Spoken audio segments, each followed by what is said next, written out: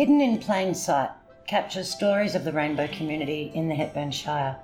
As well as the more well-known and recognised names, we also wanted to hear from everyday people. This includes those living, working, raising families and running businesses in the local community. Not everyone who identifies as belonging to the rainbow community is visible.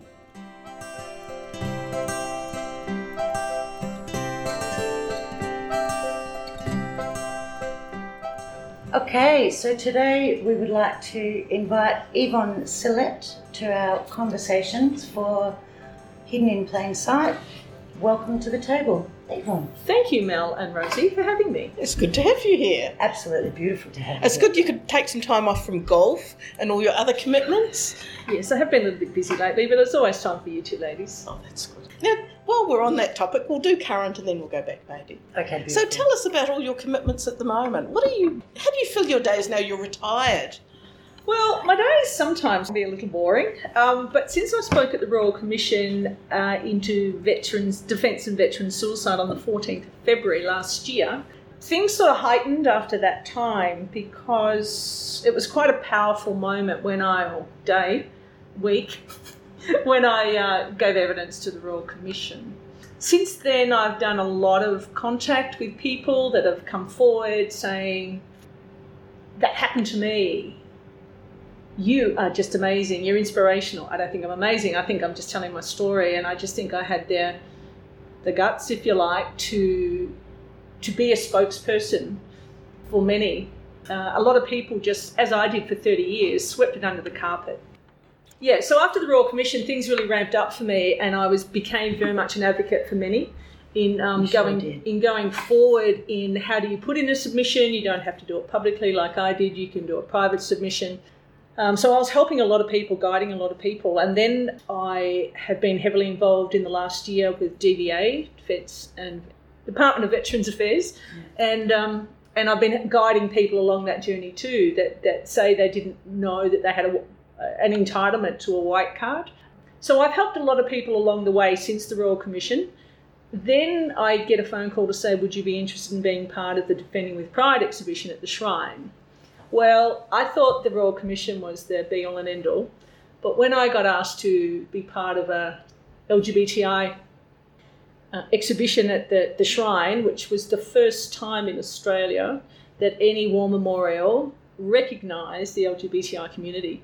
So I said, let me think about that. Of course I will. I am the only female as part of that exhibition. There are 3 males, 1 current serving, 1 trans man and 1 Vietnam veteran, and myself. And that goes for a year. It's been going for 6 months now, being very successful. So if people wanted to see that, that's down at the Shrine every day? Open 7 days a week, 10 till 4 until July. It's called Defending with Pride.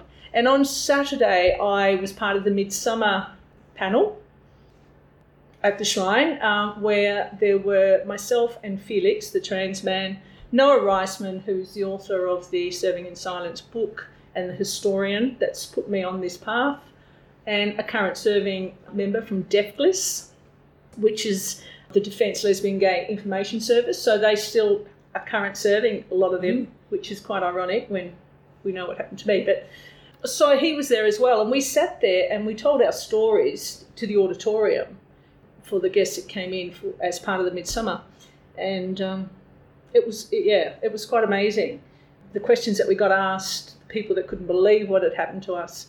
So that was big. That was on Saturday at the Shrine, and then yesterday I get a message from a member that was sitting in the audience at the Shrine, and he and his husband had to fly back to Perth, but a similar thing happened to him as to what happened to me, and he didn't know that there was anything he could do. So hadn't heard about any of no. So he was in for 4 years. He was an officer, and he got kicked out of the army. And he said to me, "You were so inspiring." He said, "I want to do what you did." I said, "Well, tell your story to the if you feel you can, tell your story to the Royal Commission. You can do it privately, publicly, but in fact they're coming to Perth in May, so there's an opportunity there for you.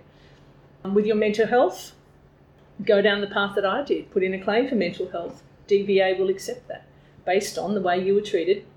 And so that's what I do now, just sort of people reach out to me more so than me reach out to them. And today I've been to Hepburn House, which is the aged care facility here in Daylesford, and they're getting the LGBTI and Friends wing built as we speak. And I've been an integral part of getting that education through. We also got the rainbow tick. Maxi Prim and I got the rainbow tick, or assisted with the rainbow tick for them. So I was over there today educating the staff and some residents that it's okay if people are gay. You just treat them the same. We're all going to age. We're all going to need aged care. We're no different to anybody else.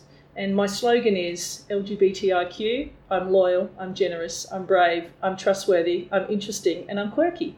Just because I'm a lesbian doesn't make me any different to anybody else. Yeah. So I told my story, and they were and the other part of my story, which, as if that wasn't challenging enough, was when my partner and I at the time decided that we wanted to have children. And back in the 90s, you didn't know gay women. What? Having children? Yeah. But we did, and it wasn't legal in Victoria. So first we had to be psych tested, and then my partner carried the children, but we had to go interstate. We had to cross the border so she could actually be inseminated with a donor sperm. So the first time, our first son, it took 7 attempts. And that's not just up and back, up and back, up and back. That's the whole getting ready, getting the whole body ready, processing again. So that took months and months for us to have our first child. And then the second child, only 1 attempt, but still had to cross the border into New South Wales. Absolutely, and he's still like that. So that was a challenge as well, coming out of the military and then facing that.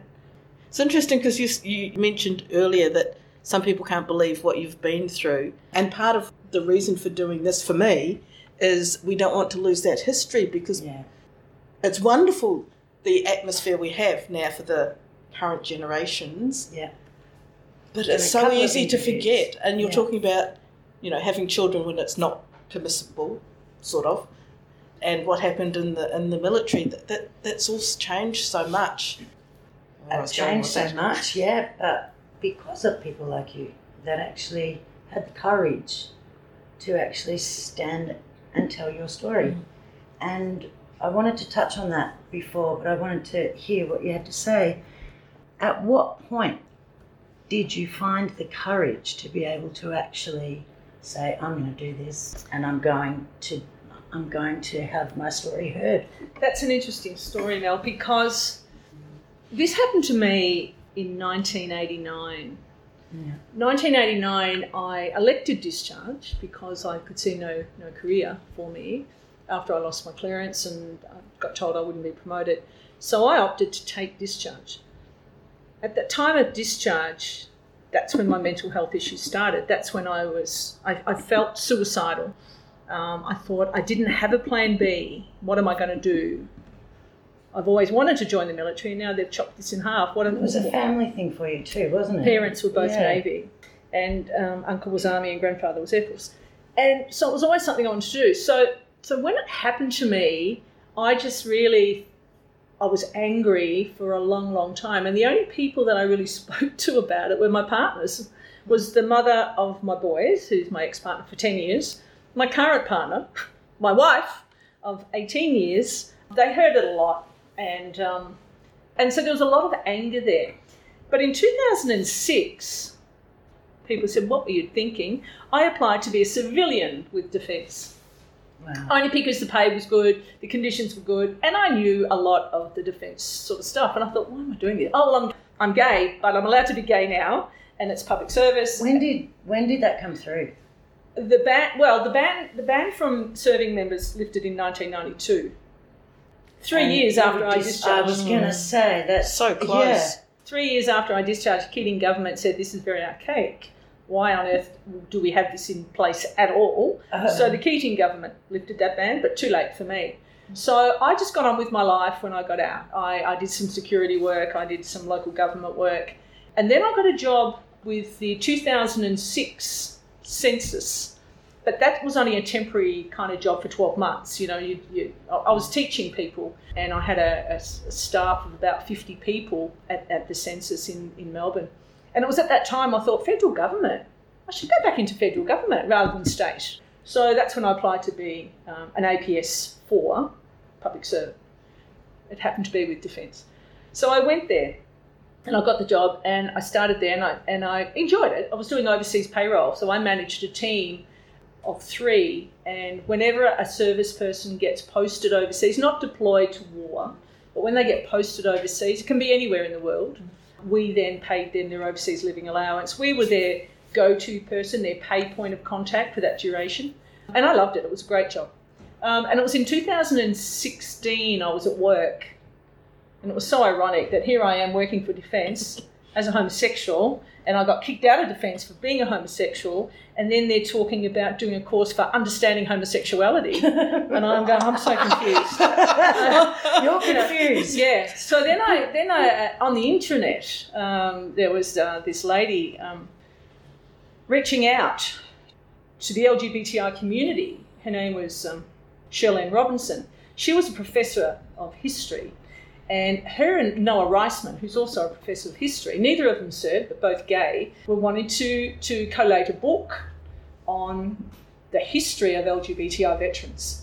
So they reached out in an email or intranet, and any ex-serving or current serving members, and nobody at my work knew that I was. Well, they knew that I was gay, but they didn't know what had happened to me. And they knew that I served, but they didn't know why I discharged.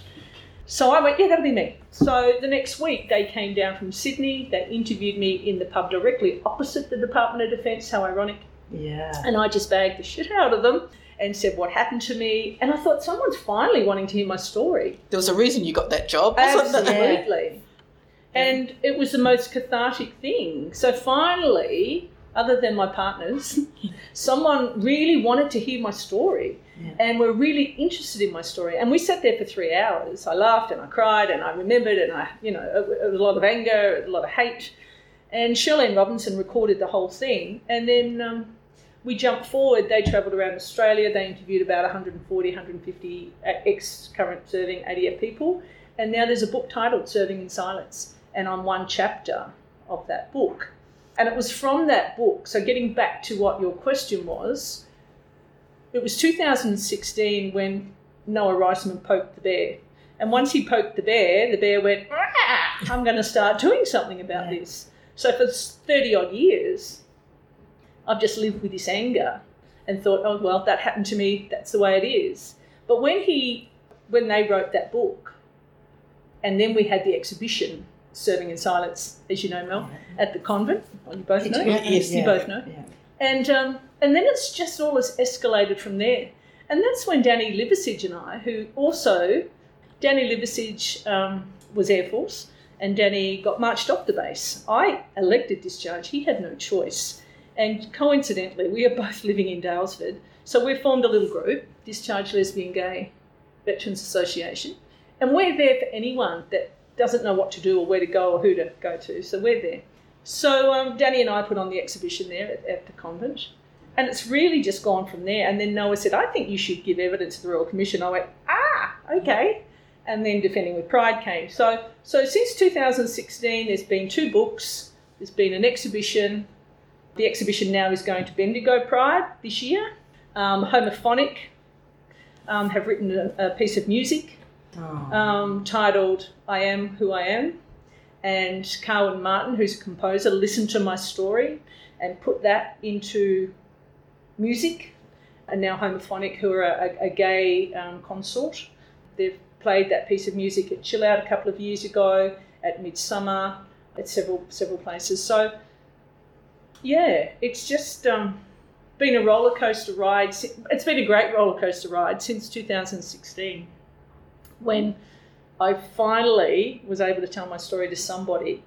And the momentum that it's gained, it's not slowing down. I mean, even today I had people at Hepburn House, people that worked there, the staff there, just came up to me afterwards and shook my hand and thanked me for telling my story. And the amount of people, the Shrine, they sent me an email today thanking me once again for being on the forum. And I've just got to a stage now in my life where it is what it is. And if that hadn't happened to me in the military, I wouldn't have Jack and Max, my sons. I wouldn't have Helen, my wife. I wouldn't have the life I have here. I wouldn't be at the Trentham Golf Course. My life would be very different. So I'm very grateful for my life now. And now that things are finally sort of moving along, only last year I got given a gold card from DVA because I put in a mental health claim. And they took responsibility for my mental health based on the way I was treated. And the Royal Commission sort of stirred that up a bit. All I'm wanting now is a apology. At the end of the Royal Commission, I'm hoping that their final report will say, you need to apologise, Elbow and Penny Wong. To I have a feeling both of those. Absolutely, 100%. Yeah. If it had not been our previous government, correct. I doubt very much. Correct, absolutely, Mel. Yeah. So that's all I'm asking for. And I think once, not if, when that apology comes through, my work is done, and I then will hand the baton over. Now, on Saturday, this young current serving officer that was there, he called me aside afterwards and he thanked me and hugged me and said, thank you for paving the way for us, because we are now currently serving all my troops. Everybody knows that I'm gay and my boss knows I'm gay, and there's absolutely no issue. Yeah. So it's thanks to you and people like you for speaking out that we are now able to serve openly. So that was lovely. So that's my job. And it's not really my job, but that's what I like to do. In answer to your question. It's your job in life. Yeah. It's a huge part of that. Yeah. Oh my goodness. I remember hearing you. I come from a very privileged generation where war hasn't been in our lives. The war that we struggle as gay people has, and different stories have come about as we've been talking through this. But I was lucky enough to see you talk at Daylesford Chill Out last year. Year before, yeah. Gosh, 2 years ago, Yeah. And I've always been quite ignorant. I'm going to be absolutely honest and say there have been times when in my late teenage years, or when I've been working at restaurants and things, I've disagreed with war, the very essence of my being, that I've even struggled to give a minute's silence. You changed everything for me. I sat, I listened, I think I bawled. I think I saw a tear. I think I bawled genuinely, and I was so interested in your life and in your story and what you did for other people. And to see Danny up there too, Danny just broke me. And I reached out to him as well at that point. But I just want to say thank you so much for having that courage. And I know you say that it wasn't the way you planned it, but thank you, because without you telling that story, I would still be as ignorant as I was. And I'm genuinely interested in our soldiers now and the people that actually give their lives over to protect and defend us. So thank you. No, thank you. I would love to talk a little bit prior to, the Defence Force is so huge for you, but where were you born? What brought you to Daylesford? All that kind of stuff. Who were you in this community? I was born in Oakleigh, Victoria. So I'm born and bred Victorian. I was a tomboy growing up. There was never any talk of gay, homosexual when I was growing up. You just didn't hear about it. It wasn't on TV like it is now. There was no Courtney Act. There was no education on homosexuals. So I didn't even give it a thought. My mum used to call me a tomboy, so I went, oh yeah, I'm a tomboy. Because I was playing sport from the age of 5. I was little athletics all the way through, and as we know, I still play sport.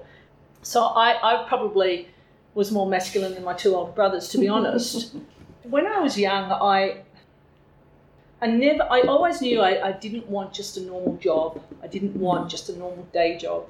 And as I said, both my parents were Navy, but unfortunately for Mum, at the time she married, she was automatically discharged. So that era, you signed your marriage certificate, you signed your discharge certificate. Why? I'm flabbergasted. So that's how much has changed. But a man was able to be married. Correct. Yeah, but he wasn't going to have children and be a housewife. So as soon as my mum married, 18 months after serving, she met my dad. So my mum had a very short span because she met my dad and they married, and she automatically discharged. School teachers, my mother was a nurse, same thing, off you go.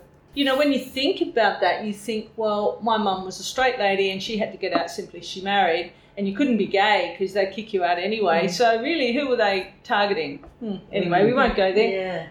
So I knew that, I kind of always knew that I was different. Even my brothers knew that I was different. Mum and Dad knew I was different. I was confident. I was very good at sport. I was never going to be just someone that left school and got married and had kids and had an office job. It's not in my DNA to do that. But anyway, I'm married now. It took me a while. So my brothers and I, we were born in Oakley. They were born in Darwin because Dad was still in the Navy. They were born in Darwin. Then Dad got out of the Navy and came to Vic Barracks, Albert Park Barracks actually, which then became Vic Barracks. And he worked for the Defence Signals Directorate. So my dad was a spy. My dad was going to be the first person that knew if World War III was breaking out. Yeah. He had higher than a top secret clearance. I never knew what my dad did. People would say, my dad's a painter, baker. What's your dad do? I don't know. He's a public servant. Yeah, but what does he do? Oh, I don't know. He couldn't talk about his job. My dad ended up having a nervous breakdown after being there 30 years because he internalised and he couldn't talk about his job. So I was always curious, what does my dad do?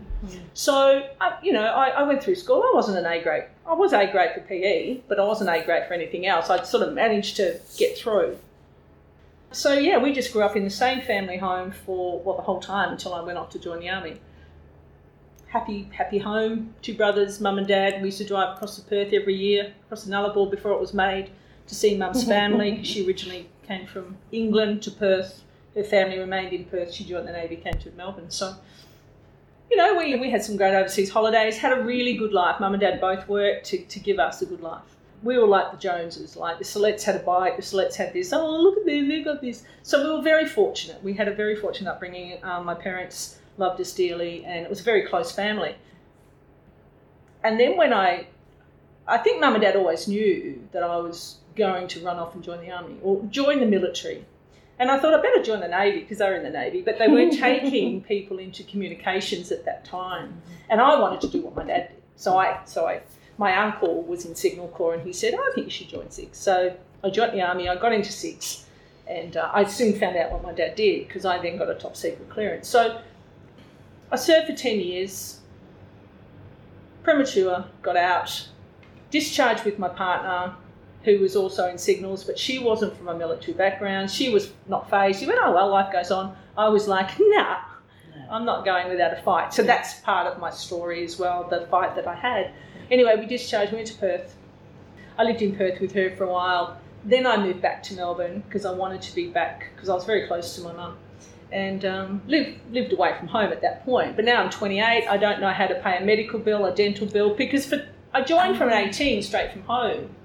Now you're 28, you're independent. You've had the army to do everything for you.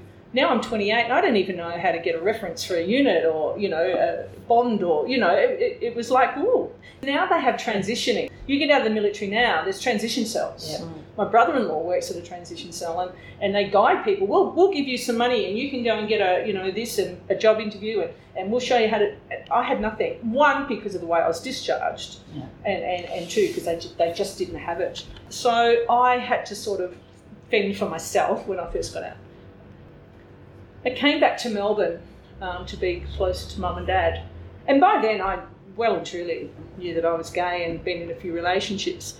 And that's when I started a job at local government at Stonington Council, which was Paran Council, which amalgamated with Malvern Council. And I became a parking officer. Oh, hated person. Oh, yeah. I became a parking officer and fell in love with my boss, who was the mother of my children. So we ended up getting together. We were together for 10 years and we went through that challenge with the boys. Did your family know at that stage? Yeah. Mum and dad. Well, Mum died in 97. Mum died of melanoma. She was only 61. So last year was tough for me. I just turned 62. Yeah. So I was always very worried about last year. Anyway, so Mum died when she was 61. I was 38. She knew I was gay, but didn't know why I discharged from the army. Dad was a little bit more old school. He was a Korean war vet. he knew I was gay. He liked Norma. He liked Helen, but he never accepted. I was the youngest and the only girl. I was always going to be gay, but he just never really, to the day he died, I don't think he really ever understood it or accepted it. So then, fell in love with my boss. We had the boys. We were together 10 years. Then the tides turned. Then I became a boss. And then Helen came in for a job interview. And wow, she's cute. I know Helen. She's got the job. And I was her boss. And I was now in charge of the parking officers. I think because of my military training, they sort of said, you can do this. You recognise the skills. Because it was outsourced. So a lot of the local governments were outsourced back then. So where it went from in-house local government, it was outsourced to a private company. And the private company got rid of everybody except me and said, we need you. You're a trainer, you're this, you're that, we need you. So I then became the operations coordinator. And I interviewed Helen. I interviewed many people. And she got the job. And Norma and I had just split up before that, and Helen and I have been together ever since. And was she a good employee? Did she do it? Very good. She's a very good employee. She's very dedicated young girl. Well, lady. Yeah. She got all the good shifts. She got all the good. Yeah. Anyway. She soon moved into Spotswood, where I lived, which is the house I bought in '98. And And then I was still working at Defence, and the superannuation for public service was very good. And I had salary sacrifice for many years. So it was when one day I just looked at Helen and said, I could live in Dalesford. She said, what? I said, let's go up there for a drive. We came up. She said, yeah, I could live here. So You've been here up there before? Oh, we'd come up for chill out. When was that? 2014. Oh, wow, okay. Not long ago at all. So you'd come up for chill out, and Spotswood became very busy. Melbourne was getting busy, and I'd never even thought about living in the country, regional. Never. I'm a city girl. And we came up here one weekend. We stayed up here. We stayed down in Hepburn, and I said I could live here. She said, yeah, I reckon I could too. That was probably the May, because it was her birthday in the October. We came up. We saw a house. We bought the house, but we still had the house in Spotswood. This was just going to be a holiday house, and then. Helen said, I'll go up and start the garden, because she's done an incredible job with the garden. And I continued to come up just on weekends, and I would go back to Spotswood and work at Defence as a civvy. Helen said, is it okay if I just stay up here now? And I said, well, yeah, go for it. So she stayed up here. She got a job at local council. She got a Hepburn Shire Council.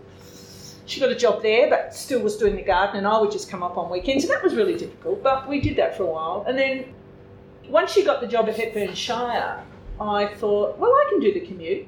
I can. Yeah. So we sold Spotswood. We sold at the right time. So we sold Spotswood. I lived up here permanently, and I was doing the commute. And it was one day driving to Balan that I hit a kangaroo, and I was a mess. Yeah. The kangaroo was all right, but I wasn't, and the car wasn't. And I said, I don't need to do this commute. Because my super had been so good for the public service, I thought I can just do a 3-day-a-week job in Dalesford. And Helen went, you've got to do what you've got to do. And I thought, well, I don't do hospital, I don't do retail, I'm more of an admin-y person. So I got a job at the Dalesford Meat Company butcher shop, 3 days a week, working upstairs at the office, just doing payroll. And again, I had been doing big picture payroll. I've been doing military payroll. All of a sudden, I've got employees of about 5, and I had to learn MYOB, and I had to learn Xero. So, because then I went down to Lavangela and said, Carol White said, can you work for me? I went, sure.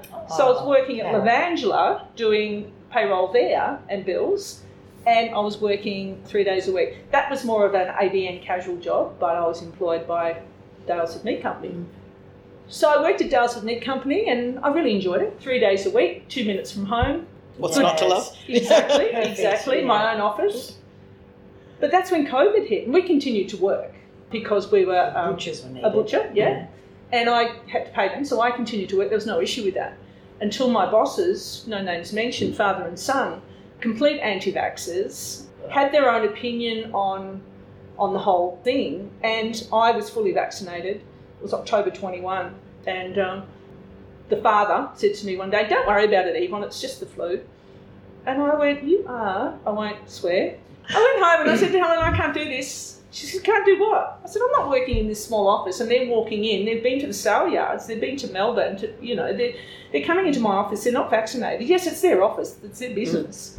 But I'm not going to work. Into your space. Yeah, exactly. Without considering. So I went home and Helen said, you've got to do what you've got to do. She goes, here she goes again. So I emailed the Sun and I said, these are my reasons. So I explained my reasons. And I said, I'll give you 2 weeks' notice and I'll work from home. So I gave 2 weeks' notice. He sent an email back giving his spiel and his side of the story and why he's not vaccinated. But I don't care about what you're doing. This is about me. So I gave him 2 weeks and worked from home for the 2 weeks. And the rest, they say, is history. I became retired in October 21. Happily. Yeah. And the timing was really good, Mel, because it was at that time in October 21 that I put in my submission to the Royal Commission. So it was at that time, at the end of October, I got the first phone call from the solicitor and the barrister, and then it took 3 months before we even presented it at the Royal Commission. It doesn't just happen. There was a lot of work going into that. So I said to Helen, I'm going to Port Fairy. She said, what do you mean? I said, I'm going for a week. I'm renting a house. I'm going to Port... And off I went. And that's where I did a lot of the initial groundwork for the Royal Commission down in Port Fairy. And I haven't really looked back. Yeah. I get a little bored occasionally. I can't play golf 7 days a week. But I just got myself a little kind of casual sort of ABN job, just doing some data entry for a local business in Dalesford. So, yeah, that's me. And then my dad died in he didn't. He died in 2014, just after we bought here, which kind of was timely. Because if we were living here... Your story, the whole story sounds very timely, you know, but it's what you make of it too, I guess. Yeah, because when we bought here, I thought, Dad's in aged care, I'd have to go down there. But then we bought, and then he died.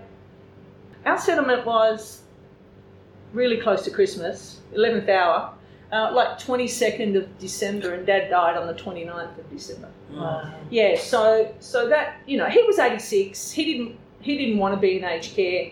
He had broken his hip twice in 1 year. So it was, as you said, it was timely. So, and now I'm estranged from my two brothers because ever since my parents have died, they've always thought that I'm a little bit different. And I am. I'm very different to them. I don't think they've ever accepted the fact that I'm gay. When you say that, like accepted, I think this is what we're talking about. Yeah. Hidden in plain sight. It's actually not for anyone else to accept. Exactly. Is it? It's got nothing to do with you. It doesn't affect you. That's right. Just understand and let me be me. Well, that's the word too. I should say understand. They don't understand me. They've never understood me.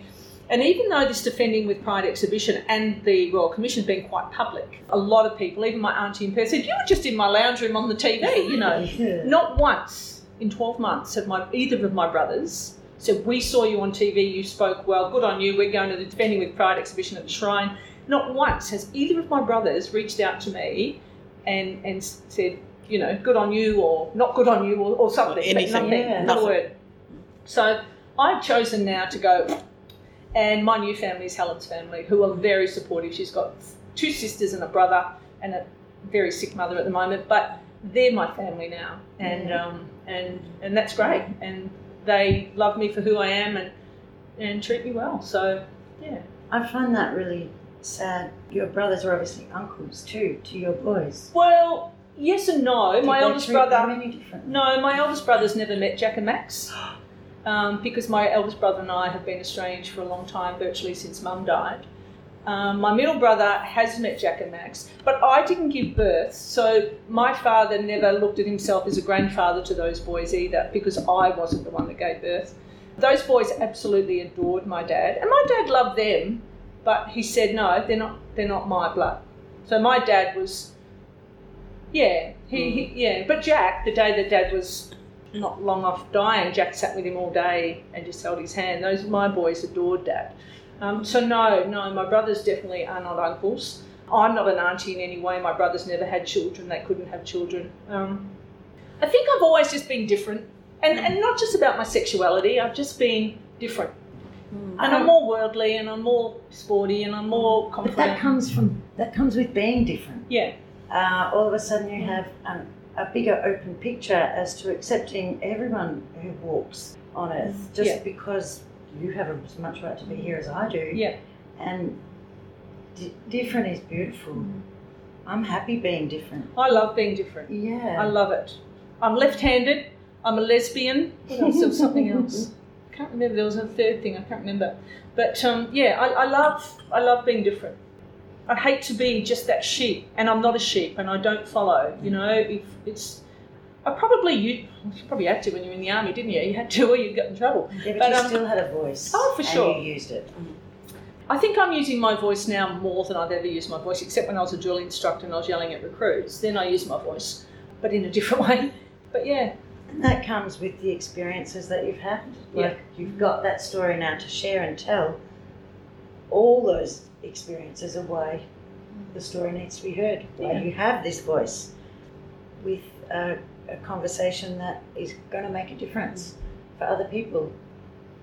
I feel sad for your sons, but they're obviously two very, very beautiful boys. My boys have their own.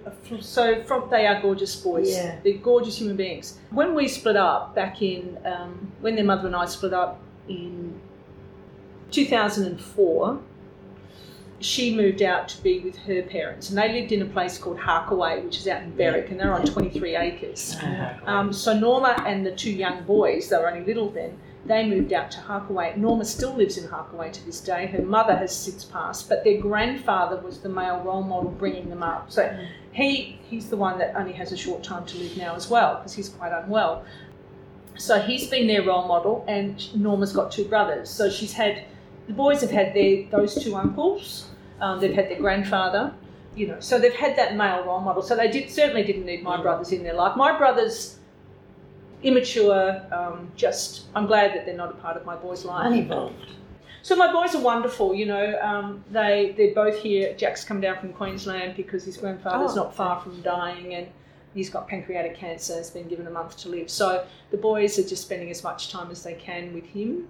So with him and with Helen's mum, three of the closest people are now really hurting and going through a time that I went through 25 years ago when I lost my mum to melanoma. So it's going to be a tough few months, but I think once we get through these deaths, well then I think I'll sort of be able to play more golf. It's always golf. Crunch more numbers for someone. That's it. Yvonne and I've played a few rounds together. Yes. Not recently, but we're much the same. we're actually fairly even. Yeah. Ooh, nice. Our handicap balance. just up and down. Yeah. We have a little bit of competition in the early days. Yeah. But this is how you hear stories. Walking along the fairway. Yes. Yeah. No, I love my golf, and I love Trentham Golf Course. I love the ladies at the club. Yeah. So it's just really nice. And coming here to have my porridge and my coffee. That's a chaplain's plug. Yes, that's right. Yes. Where do you have your porridge and coffee? Was that chaplain's? Every Wednesday. I usually get I'm on the way. a message. I'm on the way, 20 minutes. I'm like, God, I missed it. Okay, great. Porridge on. She'll be here in 10. And I walk in and I believe Yvonne got porridge even when it wasn't on the menu at one stage. I think Probably. Yes. Yeah, Louise is pretty special like that. Yeah, she's good. If someone likes something she does, she'll absolutely bow down. I was walking in and my little seat was reserved, and I wouldn't say a word. I just walk in, sit down, porridge appears, coffee appears. And that's beautiful. That's how we got to know one another, Yeah. you and I. And I think at the time, you met Fiona, didn't you? Yeah. So Fiona, my ex-partner, is a club champion of Hepburn Golf Club. Yeah. So I We used to think talk golf. you two connected on that level, and Yeah. I glaze over. But I have walked that course many times, watching her play championships. Good on you. And Horrible absolutely loved it. For me, it's nature. Yeah, It's getting in. The kangaroos out there. Yeah. It's absolutely stunning. Yeah. So I think my next chapter, once I finish my role of what I'm doing now, I think we'll relocate to the south coast of New South Wales. Yeah, beautiful. Because the weather in Dalesford winter weather in Dalesford does my head in. And I want to get out there and I want to be paddling on the river and I want to be playing golf and, so that's what we'll probably do. Retirement will be on the south coast of New South. Your next retirement. Yes, retirement number two. No. Well, Helen's not retired. So when Helen retires... When you're both fully retired. Yeah. And you two got married last year? Yeah, we did. April last year we went on the Becky Cole road trip, and that was pretty amazing. It was, in fact, quite an experience on many levels. And we'd planned to come back into Sydney and have Helen's 60th birthday at the Glenmore Hotel at the Rocks.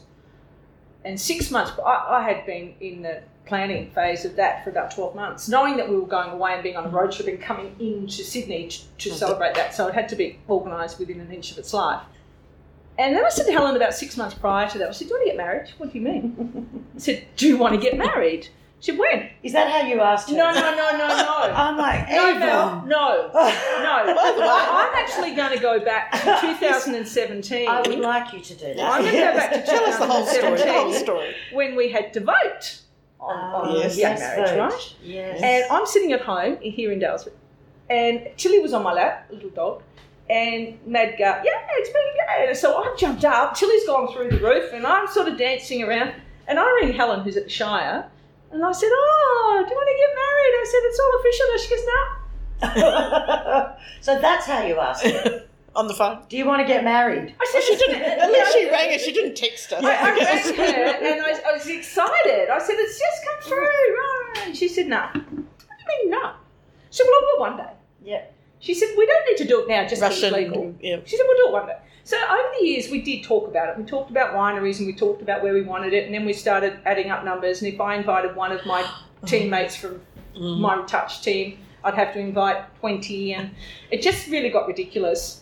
And then I said to Helen, look, in probably 6 months prior to May, this time last year probably, I don't remember, I said to Helen, let's just get married at your birthday. I said, if you're okay with that. I said, because your mum's going to be there, your mum's ageing, your mum doesn't need to travel to Dalesford, rah, rah, rah. And she goes, that's fine. I went, oh, okay. All right, let's not tell anyone. Beautiful. Surprise. She said, not tell anyone. I said, yeah, let's not tell anyone. She said, well, who's going to be our celebrant?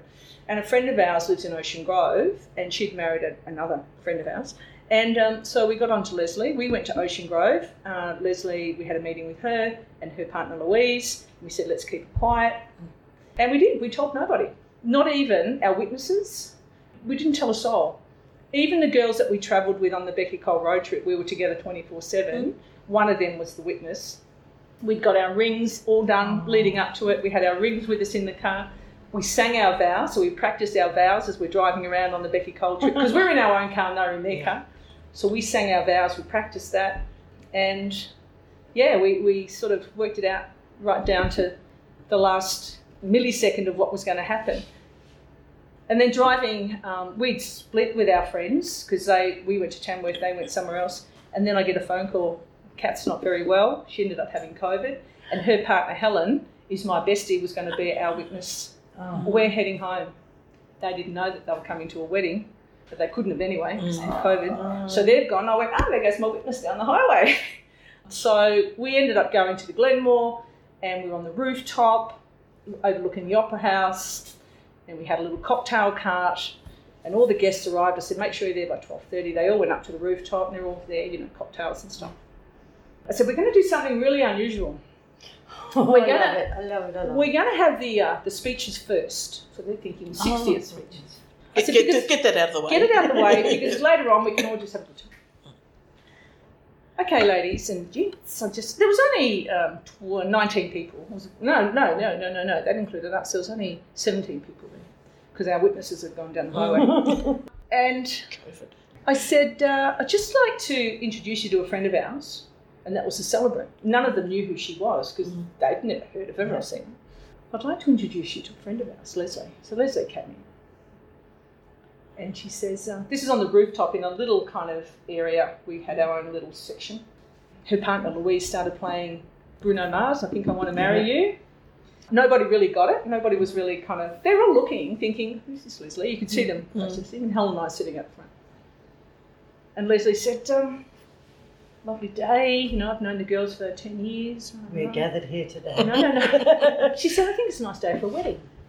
And we're looking at the group, and the group are all just standing there going, And then Chelsea, who's Helen's niece, who's just finished law, what now? What today?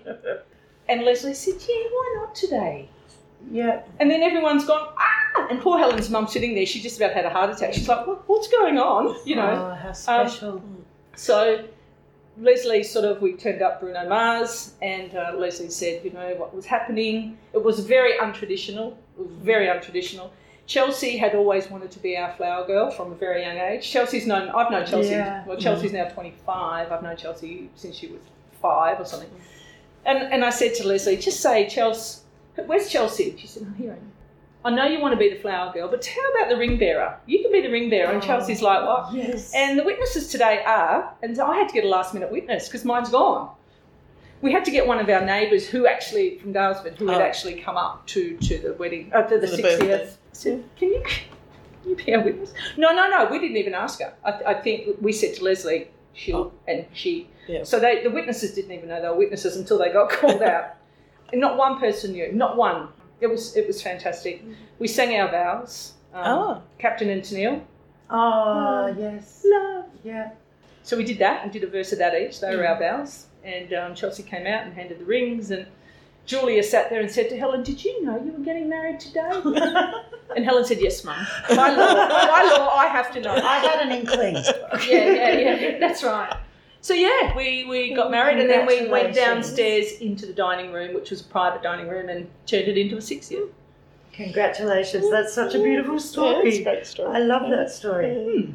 So, it took 18 years, but we got there. Yeah, and you didn't do it just because we were allowed to. No. Yeah, no. Which I actually understand. Yeah. Yeah.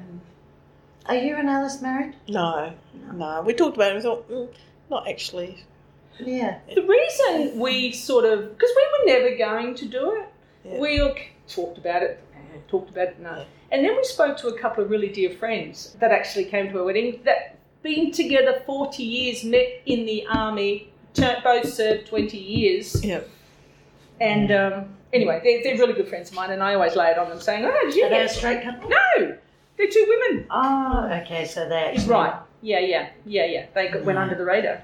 Yeah, I have some friends that have gone under. A lot more have got under the radar than got treated like that. And that's the thing with my story, is that why was I singled out when there are so many? Why was it just this small group at that place? It was wrong place, wrong time, really.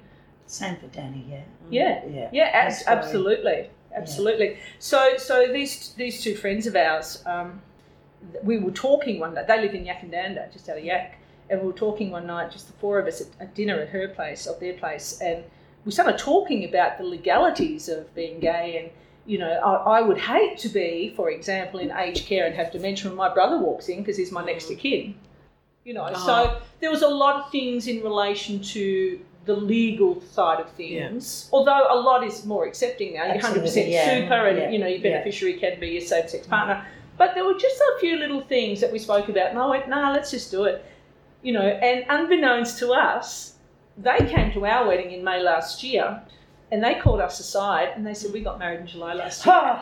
They got married up on the beach with 2 friends, and nobody knew. Yeah. But they told us purely because we had just done the same thing. So it's more about the legality thing, and that, you know, as we get older.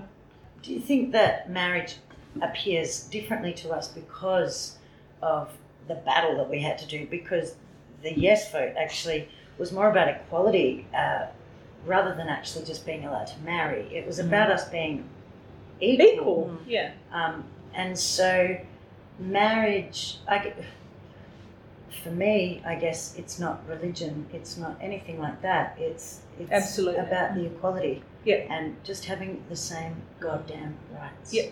And that's exactly like today when I spoke over at Hepburn House. You know, I really tried to just put it out there that it doesn't matter your colour, your religion, your sexuality, you know. Your gender.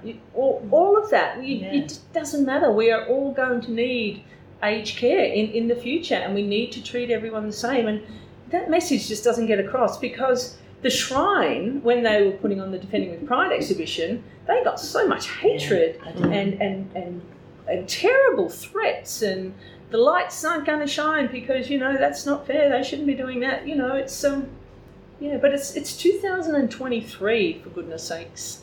It's interesting, there's that perception of the military being bloke in uniform. Yeah. I was in the CFA for over a decade, and it's that same, CFA heroes, it's the bloke in the uniform. Yeah. When you actually look at the makeup of any of those things, and I'm sure the military is the same, that is not necessarily the majority. Yep. That's the minority, because there's all sorts of people make up And groups. lots of women. Yep. Yeah. Aside from the military stuff, you're in Dalesford, there's Chill Out, there's Midsummer down in Melbourne, you're sort of involved in all of those. How do you see the direction of the rainbow community, and how do you feel you're part of it? Yeah, look, I do feel like I'm part of it, but I'm actually not as involved now. Like yesterday was Pride March, and years ago when I lived in Melbourne, I couldn't miss out on Pride. I had to go to Catania, I had to do this, had to do that. Couldn't miss out on Carnival at Midsummer. When I lived in Melbourne, it was very much part of that, meeting all my mates, and I was really involved and engaged with that. Since we've been up here, you'd think, oh, well, Chill Out and Dalesford, yeah. And the first few years, we went down and we watched the parade, and we went to Carnival, and we went to Carnival last year, and we caught up with Mel, and we actually shared the same tent. Yeah. But I'm just doing other stuff now. This sort of stuff is sort of not consuming me, but this is what I'm enjoying doing more so. Yeah, and I'm not going to be here for Chill Out this year. I'm actually going away Saturday week for 3 weeks. And that's why deliberate. she was so hard to nail down for this. That's deliberately not an avoidance of Chill Out, but I'm not sad that I'm going to miss Chill Out either. So for me, I think it's great what's going on, and I think it's big. It's Chill Out and Midsummer are getting bigger and bigger. But for me, I'm sort of, Helen and I remove ourselves a little bit from that. You've got other things you want to do as well. And we're just more homebodies now. Yeah, which I never thought I would say. But I agree. This is something I can connect to. But do you think that going back, never missing the events, all that kind of stuff, I was the same. Never missed it. And as you get older, I'd like to suggest that it's because it's not such a big deal that we're gay anymore. Yeah, exactly. We don't need the safety in numbers as much, or maybe that's just our story. And we're settled down. You don't need to go to those things to belong. Even though I am out and proud. Yeah. It's not about, the next generation. It's like, come on, guys, let's actually neutralise this. Yeah. Let's include everyone. We've created a beautiful home. Helen's created the garden. We've got a lovely home. We've got a lovely space. We can sit on our deck. We can look out over Mount Franklin. We can sit in our beer garden under the birches. Give me that any day now, other than going out and going to Carnival or absolutely. Yeah. So no, I think it's there. It's there for the younger generation. I'm 63 this year. I'm on the can't believe it, but anyway, I am. And I've been there, done that. But also, your story is documented, and this is what we're about. It's about having that story for generations to come, so that you don't get your fight, your conquest doesn't ever get forgotten. And that's right, and that's exactly what they said at the Shrine the other day. It will always be a part of the Shrine, no matter the Royal Commission. My extract will be there forever. That's just going to be on record forever. So I'm pretty happy with what I've achieved in a short time, just by Noah Riceman saying, do you want to tell your story of 2016? And discharging in 89 to that point, that was a big chunk of my life where I got on with my life. We had our boys and we brought up our boys, but it was still there in the back of my mind, and now, bang, it's just all out there. And people say, stop telling your story because it's going to stir up stuff, the layers. And I go, no, I'm beyond that now. Yeah, that I said you. I was going to ask you that about, because I know the first few times the emotion was still very much there. Yeah. But is that still as intense, or is that...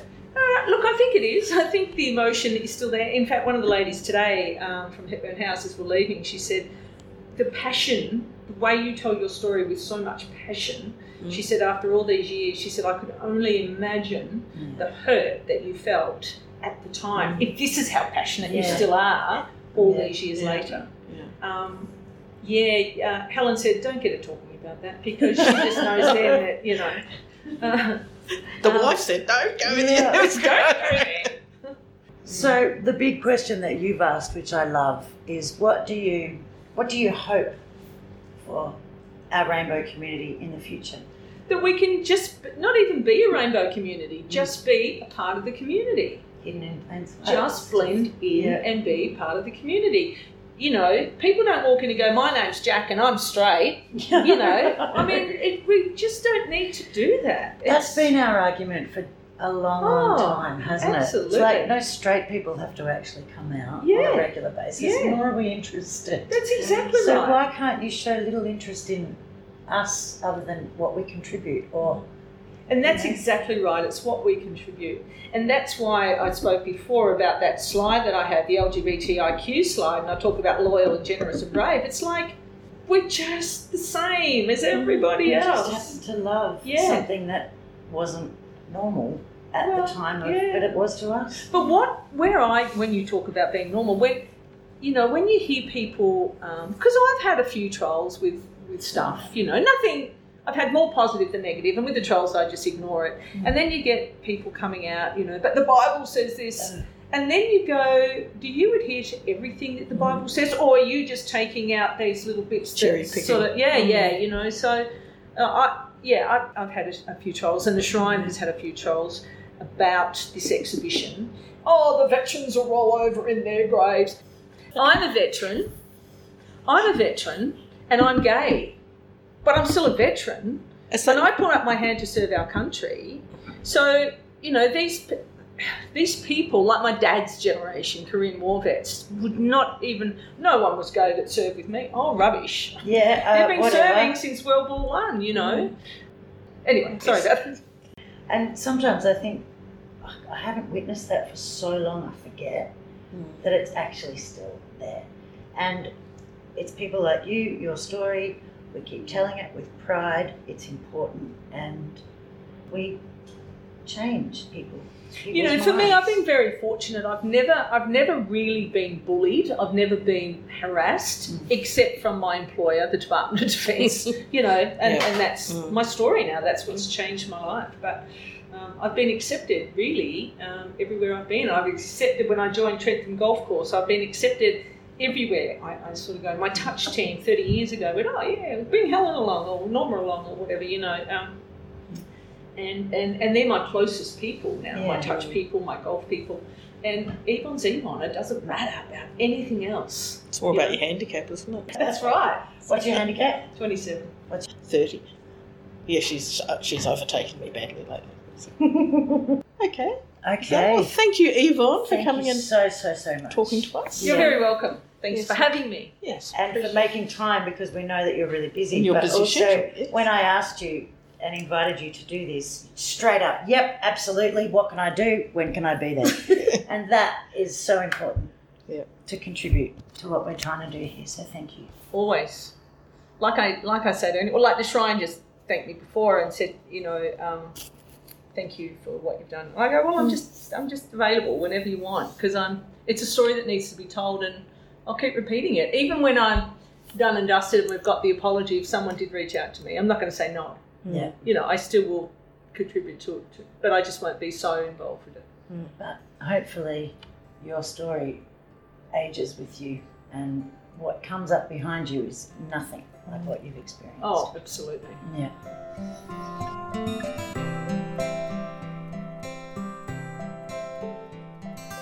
Hidden in Plain Sight is brought to you by us, Rosie Hill and Mel Thomas.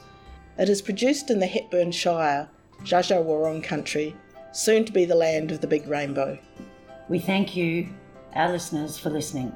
We would especially like to thank our guests who have agreed to be interviewed. It isn't something we take for granted, and we deeply appreciate their trust in us and bringing their story to you. We hope our conversations have inspired you, but if it has also raised uncomfortable feelings or recalled difficult events in your own life, please reach out for support. Some ways available for help are Gay and Lesbian Switchboard, Rainbow Door, 1-800-729-367. Also, SMS and email support are available. Lifeline 131114 and Beyond Blue 1300 224 636.